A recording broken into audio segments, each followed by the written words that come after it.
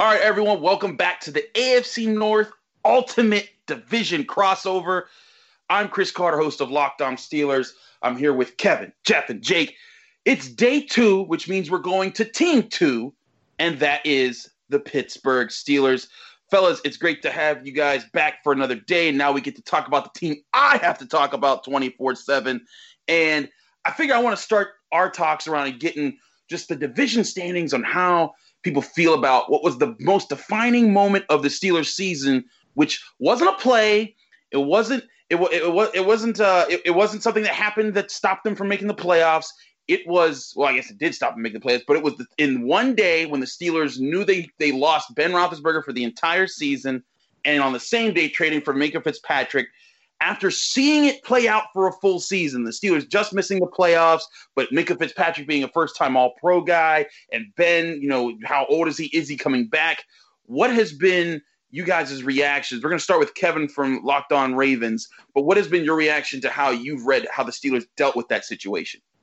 Well, I'll give you my immediate reaction first, Chris. And I personally wasn't a huge fan of the move at first, but looking at it throughout the entire season and now talking to everybody here today, it was an obvious win, and the Steelers really had to make a decision. Ben Roethlisberger was done for the season. They had to say, do we trust Mason Rudolph, at the time, Mason Rudolph, to go and lead this team to the playoffs, and what do we need in order to make that happen? The Steelers needed secondary help. Minkah Fitzpatrick was available, a guy who the Ravens were actually looking at, and there were rumors that the Ravens could maybe give up a first-round pick and a second or 2 firsts for him. There were a lot of Ravens fans clamoring for Fitzpatrick, and there was no denying Fitzpatrick's talent, but he just came into Pittsburgh, a turnover machine, a ball magnet. He's under team control for a long time. It's pretty much saying, all right, we're going to give up a year or 2 of control here to get a player who isn't going to break the bank until a few seasons down the line, still gave Pittsburgh a chance to win and really turn the season around for Pittsburgh. Now, we could say if Mason Rudolph played a bit better, if Devlin Hodges came in, played a bit better, this team, we could be talking about potentially even probably not the AFC North champions, because 14-2 was a hard record to beat, but we could potentially be talking about the 5th seed here in the AFC and looking ahead to next season. And we'll get into that in the next segment, but talking about what Fitzpatrick brings to this team, saying publicly that he wants to move around the defense, such a team-first guy, and a guy who, when you look at the Steelers' pass rush, something we talked about yesterday, if the pass rush touches T.J. Watt, Hargrave, Tuitt, and Hayward, all those guys, once they got to the quarterback had to make a decision. Either take the sack or throw the ball into a secondary that now stouted and now had Minkah Fitzpatrick along guys with Joe Hayden, Steven Nelson, and the like. So when Roethlisberger went down, Steelers had to make a decision, and I think they ultimately did make the right one there. Yeah, it's funny because there's a divide. When it happened, I'd say there was a 50-50 divide amongst Steeler Nation. You had certain writers saying this was great. I was on the pro side. I thought it was a great move because I was like, they're not going anywhere this year, and the idea that they might get I thought they were always going to end up right in the middle of the draft, 18, 19. They never finish in the top 10. So I was like, this is like getting a top 10 pick by getting Minkah Fitzpatrick, and and I know he was part of why they finished 8-8, but that was why I liked it. Jeff, your take from Locked On Browns on how that impacted their season, and you seeing the Browns beat the Steelers for the first time in several years, and but they also saw Minkah Fitzpatrick and how the team sort of shifted throughout the season. For me, the move at the time, I guess there's no way you can question the move. I mean, you brought in an absolute stud in the secondary. But for me, it's more of, you look at it now where it's at. Look, I mean, the whole point of bringing in Minkah was let's beef up the defense and see if we can make this a playoff team. Obviously, they fell a little short. And what we got to see this year is there is no life after Ben Roethlisberger on the roster. I believe everybody in the room, even you, Chris, agrees with that. There is no life after Ben on this roster. And for me, it just seems, you look at Phillip Rivers now is going to move on. Eli Manning has retired. And it seems like, and I'm not saying you, Chris, necessarily, but it seems like a lot of Steelers fans are just like, well, Ben will be back. At 38 years old, after an elbow, killed his entire season, I guess week 2, week 3, whatever it was, he'll be back and we'll be fine. it seems really weird to just say that about a 38-year-old quarterback. Look, Ben looks like the high school hero who's now been the 13-year offensive line coach at his alma mater, and he's already got 2 ex-wives. He's no more athletic anymore. We get all of that. But my question is it seems weird, and no first-round pick, and we realize that Duck ain't it. We realize that Rudolph ain't it.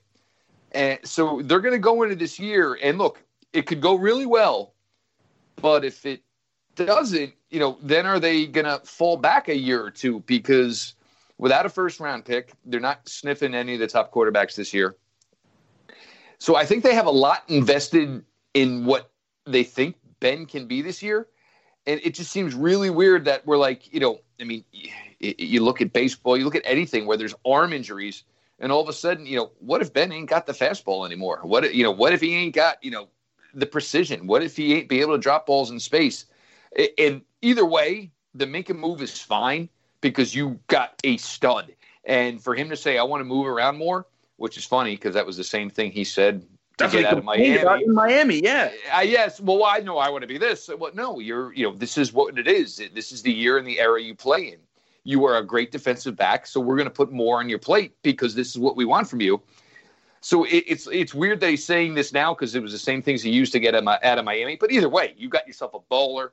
Obviously Minkah grew up 15 minutes from here in Jersey. He's a fantastic player. I don't have an issue with the player or the move, but my question is this is all based on Ben coming back and being normal Ben. And if Ben was 28, I'd say all right, saddle up, let's roll. But at 38, it seems a lot. It seems really, really disingenuous to just assume he's going to come back and be who he was.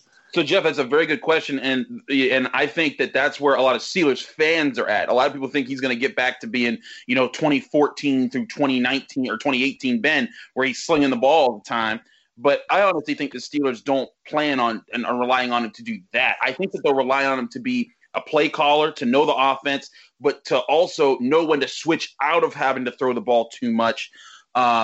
And go to a running game. Now, they have to develop a stronger running game for next year, and that's what I think their top pick will either be a really strong offensive lineman that falls to them or one of the top running backs that fall to them, because I don't see a lot of teams picking among this running back crop too early in this draft. So I think it's going to be more so about they're not going to expect Ben to lead a top 10 offense anymore. They're going to say, hey, if you can be what you were in your first, 4 or 5 years with the team, which is the last time that they won the Super Bowl with him, and not necessarily in how you play, but in how often you throw and how much production we get out of you, that I think that would be more conducive to the way that they're building their roster. But there's a lot of time before the draft and free agency, and who knows what's going to happen with the Steelers moving forward. But wanted to get to Jake on the same topic. I know we've talked about this a few times on air and off air. Where do you stand now that the season's done and over with? So I'm gonna come at this, right? I'm gonna punch holes in this because the Steelers are not my boys, and I've been traumatized since 2005 thanks to Kimo von Oelhoffen. So here's where we're gonna start. We're gonna start with looking at Minkah Fitzpatrick in a vacuum. Started out with the Steelers a little shaky, right? Doesn't really get it going. Has 3 amazing games. Has some interceptions in the first 6 games or so with the Steelers. And then his last few games with the Steelers, still good, but not great, I would argue. He didn't have an interception after, week 10? So he goes, that's okay. He's not getting his hands on the ball. He's a free safety, right? So I'm just looking at his play, right? And you're right. He's not targeted a lot, but he's not getting his hands on the ball either. So I don't know how you avoid a free safety. I haven't watched the tape on all these games, but I'm just looking at his ball production.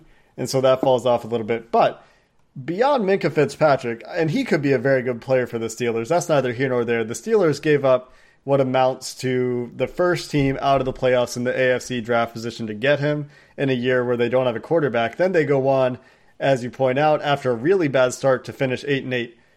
But the strength of victory for the Steelers is 324. The Steelers go 8-8, but they beat the following teams. The Cincinnati Bengals twice, which, given the Bengals are bad this year, the Los Angeles Chargers, who were bad this year, the Miami Dolphins, who were bad this year, The Los Angeles Rams is probably their best win. They missed the playoffs. Indianapolis Colts, Jacoby Brissett, never going to be impressed with that kind of win. They beat the Cleveland Browns. They beat the Cardinals with their rookie quarterback, and that's it. Those are the teams that Pittsburgh beat this year. So you have a close loss to Seattle. You have a close loss to San Francisco early in the year before they figured themselves out, right? You have a blowout loss in week 1 to New England, and then down at the end of the year, you have a loss to Buffalo, who, good team, right? Playoff team. You lose to New York, who's terrible, and then you lose to Baltimore. Did Baltimore play as starters in week 17? I wasn't watching. No, they did not. So the end of the year doesn't go great. So I'm just sitting here wondering, are the Steelers just fool's gold, right? Is this 8-8 record a lot better looking than perhaps the quality of the team? So, I mean, I do think that there's merit to that.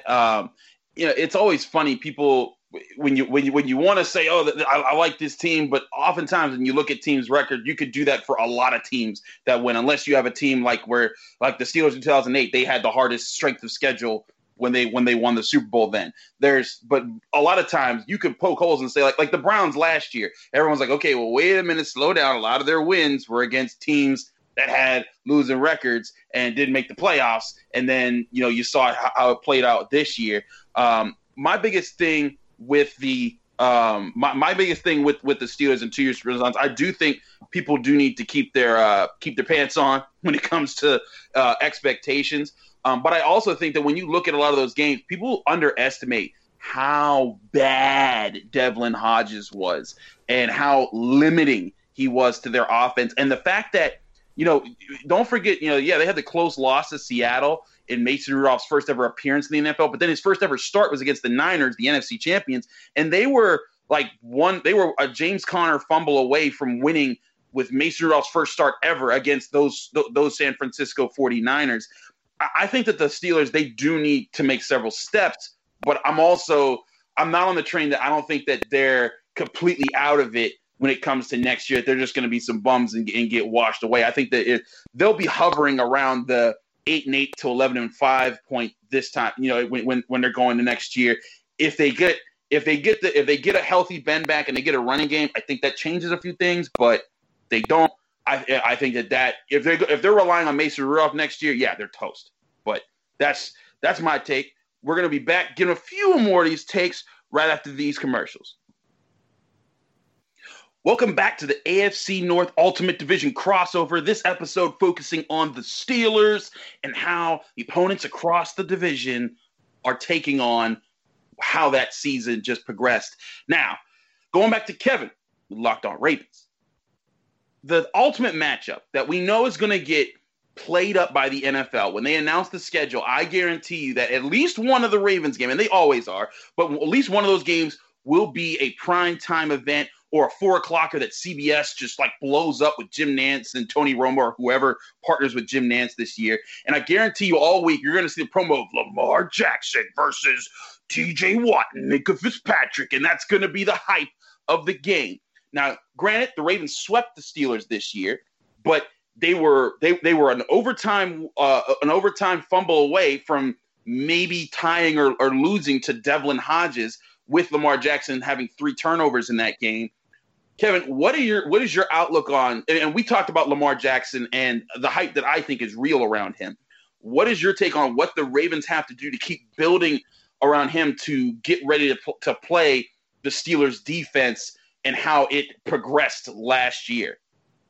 Well, I mean, when you talk about that Steelers defense, and we talked about this a bit yesterday, Chris, it's that pass rush, TJ Watt, Cam Hayward, and those guys give a lot of teams problems. And we'll throw out the Week 17 game because the Ravens didn't play their starters. The Pittsburgh Steelers were decimated with injuries. So looking back to Week 4, you're right. An overtime fumble away from the Pittsburgh Steelers, pretty much stealing that one from the Ravens. And it's easy to think about, well, what if that did happen? If Juju Smith didn't fumble that football? Devlin Hodges came in after Mason Rudolph was literally knocked out of the game in more ways than one. And literally almost propelled the Steelers to victory, finished 7 of 9 for 68 yards. Not the gaudy stat line that everybody would expect when talking about that, but I think that Hodges played really well in that game. When you look to play the Pittsburgh Steelers, especially from a standpoint of Lamar Jackson, they they forced him into some bad throws. Lamar Jackson did not throw a lot of interceptions last season, but the one that I think was his worst came against Pittsburgh when it was towards the end of the half. He threw, and Steven Nelson, I believe, picked it off. It was just a terrible throw by Lamar Jackson, and I don't say that often, especially not from this past season. But part of that and most of that had to do with the Pittsburgh Steelers pass rush. Ronnie Stanley was one of the best pass protectors throughout the entire NFL, earned the best pass blocking grade from Pro Football Focus. He and the rest of that Ravens offensive line, they were still trying to bond, still trying to gel. And the Ravens were on a bit of a down streak, losing to both the Kansas City Chiefs and Jeff's Cleveland Browns. So it's safe to say, well, what if Juju Smith-Schuster didn't fumble that ball? Would the Ravens have finished 14-2? Would they have had that momentum? Next season, looking ahead for the Ravens, they have the cap space in the draft capital, assuming they don't do any more extensions. The Ravens signed Chuck Clark to an extension yesterday. But looking at the Ravens looking to play the Steelers, they have to get that pass rush in check. Because Lamar Jackson, we all know he can scramble. We all know he can make something out of nothing, make magic appear out of thin air.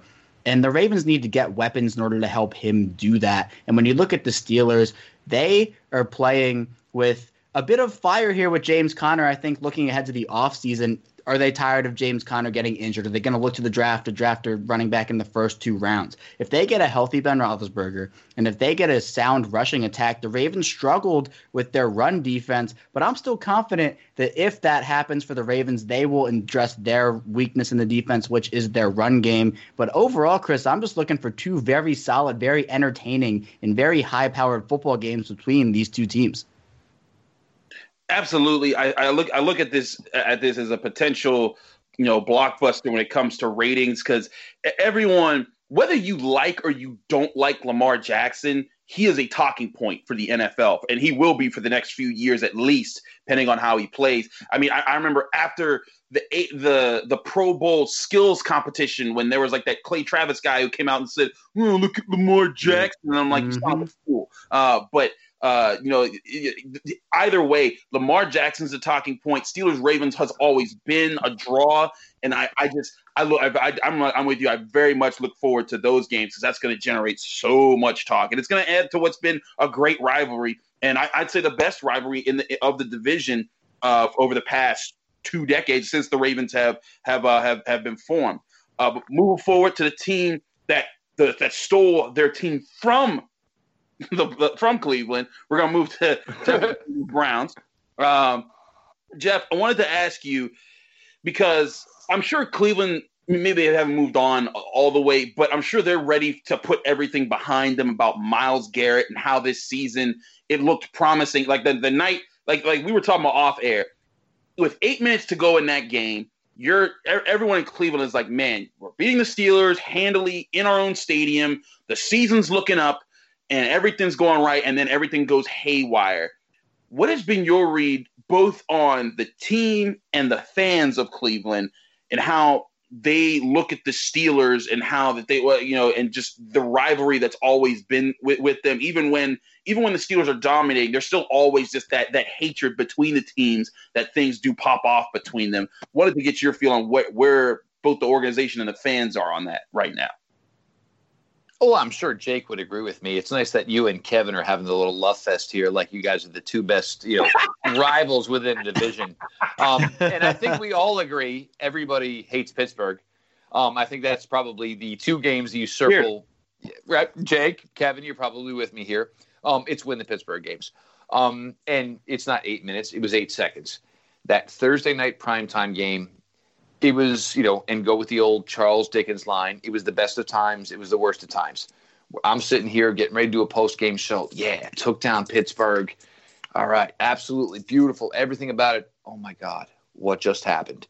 And the thing about the entire situation with Myles Garrett was it was for the NFL knows the guy, the man that Myles Garrett is. It was like he's not Vontaze Burfict, and Jake, I'm not trying to pick on anybody. I mean, you know that. But it was just like, oh, my God, we just got a really, really bad situation on field, on primetime, from a guy that is nothing like this. Myles Garrett's in an Apple store, and there's some kid trying to buy a new iPhone, and he's short on money, and Myles Garrett's like, yeah, I'll pick up the tab. And like, this is just the dude he is. Like the NFL, like they love to punish people. But every now and then they get in a situation where somebody's got to be punished who does not fit the criteria. And it's like, well, we really got to punish him hard. I'm not stunned whatsoever that he was told, this is it, your year's over. We said it on that post-game show that night. For me, honestly, the worst one was Demarius Randall getting suspended for the follow game in Pittsburgh. How did Pittsburgh win? Duck Hodges hit a couple of long balls. Like, look, you lose your star for whatever reason, whether it's injury, whether it was and I will say it was a freak incident, because Myles Garrett is like, he's like the biggest, strongest, fastest, badass nerd that ever walked the planet. But somebody pushed him to his point and he lost it. You look at players like Demarius Randall, who got suspended for that game due to the fact, the game at Pittsburgh, and so Duck Hodges hits a couple of long balls. And all of a sudden the season was over, and it was, like other people, well, this, and fans, well, Myles Garrett. Well, no, this game was close. This game was within range. How about talk about the guy who got suspended because he was too lazy to show for freaking practice? Or he literally said the words on a 31-degree day, it's a little too cold to practice outside. Seriously? You were playing the game in Pittsburgh. It was going to be outside. It just gets so weird to cover, like we all do it, and you cover these teams as deep as we do, and some of the idiotic minutia that comes up. And when we're talking about this said safety, who, a year ago was like, wow, maybe he's looking at a 4-year, $40 million deal, 25 guaranteed. You heard anybody even mention this guy's name to this point? Everybody, oh, these are free agent targets. Demarius Randall, I mean, his name has gone literally like stone cold. But the other, just to build off where you're going with this, Jeff, the other thing about this is even after like Baker Mayfield went on Thursday Night Football's like the post game show and said this is unacceptable, and the Browns tried to put this to bed. Then Kitchens, there was the Pittsburgh Started It shirts, and then Kitchens was seen wearing the Pittsburgh Started It shirt. And then, I mean, I'm telling you, I was at Heinz Field and I just watching these Steelers come in with their own shirts, and I'm like, oh boy, this is going to be a thing. And then it became a thing, and then just what I wanted to get the sense of where everyone is at like post, because now not only you have that game, you have the game where the Steelers beat the Ravens, or beat the Browns. I sometimes conflate stuff. Yeah, but I look at that and I'm just like, man, like how does Cleveland feel after all of this craziness happened in what looked like their year to finally come out from being in the basement? I mean, they weren't in fourth place. That was the Bengals. That we'll get to you in a sec, Jake. But they weren't the team that was they weren't the ultimate doormat of the division. They were competitive this year. I think if you look at the way this went down, and look, this comes from the GM, and the GM is responsible. I mean, you had all those assets from the previous regime as far as, draft assets. And, a lot of people want to poo-poo it. Oh, well, this turned out this way, and, he did this and that. He didn't deliver. I mean, we literally put together better drafts in 2018 and 2019 than this GM did. And his problem is look, he wanted Freddie to be head coach of this team. And then when it got to about mid-October, we're not sure he can handle it. He doubled down. I want this guy. Freddie's going to be all right. We're going to get this done. And then when it came to the end of the season, when nothing got done, John Dorsey told the owners of the team, keep Freddie. We'll get this right. So literally he tripled down. So that's how they're both gone.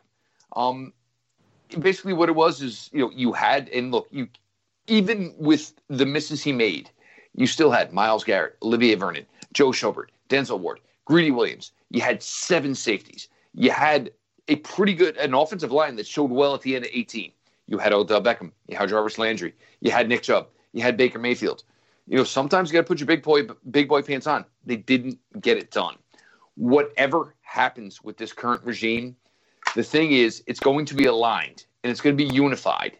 Whether it works or not, it's the first time Cleveland has done this. And I don't care if it's playing blindfold, throwing darts at yes or no on every decision you make. At least that's a plan. This is the first time this has happened where there is unified choices and decisions to be made under a Haslam regime here in Cleveland. I don't care what their method is of getting it done. At least everybody's on the same page. I hear that. With that, we'll move on to the Bengals. Jake, of course, everyone's talking about how Joe Burrow is just the automatic first-round pick. The Bengals aren't even on the clock. We know that's what they're doing. What is your prospect of how he can do in his rookie year, considering the Bengals? I forget the name of the tackle that they lost, but he was their first-round pick last year, and he didn't even get to play that much at all. And what is your take on what they need to do to build around Joe Burrow to get ready to play teams in the AFC North, but especially the Steelers? Yeah, I think that there's a lot that they can do to improve the team. You look at their draft needs this year, it's quarterback in the first round, and then after that you can say, well, they probably shouldn't take a running back. Joe Mixon's pretty good. They probably shouldn't take maybe an edge player because they feel good about Carl Lawson and Sam Hubbard. But then you look at the rest of the roster, like, yeah, you can make an argument for any other position on this team that they could make improvements here. And this is coming off a year where the defense wasn't on the same page for the first half of the year. They did get a lot better in their defense in the second half of the year, but how much of that is fool's gold too? The same way that I questioned it with the Steelers and their strength of victory, the Bengals were playing a much softer schedule in the second half, so that's something that they will have to figure out. But as far as building around Joe Burrow, they do get back, as you mentioned, Jonah Williams, the first-round tackle from Alabama, who consensus, I believe, top tackle in the draft in 2019. Unless you have concerns about his 33.5-inch arms, he should be fine as an NFL tackle. But they still do need to make some improvements on the offensive line, especially when it comes to that matchup against the Pittsburgh Steelers. I'm going to echo a little bit of what Kevin said here in that the pass rush is the most concerning part for me in that matchup. And I said that I wasn't ever going to say anything nice about the Steelers, but I will say that Stephon Tuitt, that defensive line is a solid unit. TJ Watt, I have to admit that I was wrong about TJ Watt. He got better. He had a first couple of years where there was a lot of sack production, but then he backed that up and rounded out his game and was consistently getting pressure on the quarterback and is starting to look a lot like his brother in terms of the amount of disruption that he can offer for defense. So for the Bengals, they need to solidify that offensive line. I am very concerned that they feel better about that offensive line than they should because of some strides they took down the stretch, again, when they were playing teams without much of a pass rush. But if it's Bobby Hart again at right tackle and a bunch of guys who can't figure out who wants to actually take that left guard job, then I'm worried about Joe Burrow getting it done. But then you turn on the tape of Joe Burrow, right? You look at 10 wins timeline today. He's a writer for The Athletic. He says, I could put together a 10-minute highlight reel of Joe Burrow just escaping the pocket. And that's it. 10 minutes of it. And I'm like, yeah, do it, please. And I want to see it. Get me pumped up, right? But that's going to be a hard environment for Burrow to thrive in. And they're going to have to build the offensive line properly. They're going to have to bring back A.J. Green. They're going to have to adopt some principles of that LSU offense, namely getting more run-pass option in the offense, getting more deep shots worked into the offense, which means they need a deep threat. That's the thing, right? They need to find the guy that's going to be healthy and stretch the field, and hopefully that's John Ross, hopefully that's A.J. Green, but just a lot of questions, right? More questions than answers, and we'll have to see how they spend their money and spend their draft capital, and I assume we'll talk about that tomorrow when Joe and I get to run the show. All right, so my last question for you guys. This is sort of a question where it's like playing chess against yourself. You want to make sure you want to challenge yourself on both sides of the board. But I wanted to ask you guys, going down the row, starting with Kevin from Locked On Ravens, what is if you were to be the Steelers GM and you weren't trying to sabotage them because you're covering another team, but if you were the Steelers GM, what would be your outlook on this offseason? What they should prioritize? A big talking point here is should they keep Bud Dupree?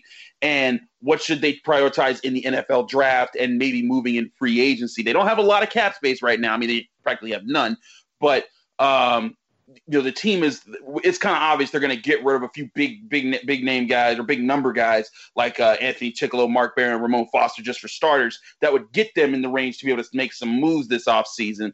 Kevin, if you're the Steelers GM and you're actually playing for the Steelers, just your insight on how the Steelers play from an opponent's perspective, where would you go if you're the team?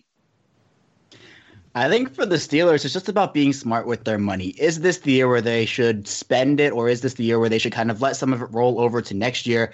I think they're going to be smart with their money. You talk about last offseason, Dante Moncrief and Mark Barron, not the best free agent signings in the world. I think they need to prioritize a running back in terms of making sure that they have a viable backup option for James Conner if he goes down, someone who could maybe even take over the reins. But overall, just be smart with the money and understand that this might not be the huge offseason to spend big. Maybe you get Ben Roethlisberger's cap hit off the books next offseason and you have more money to spend there.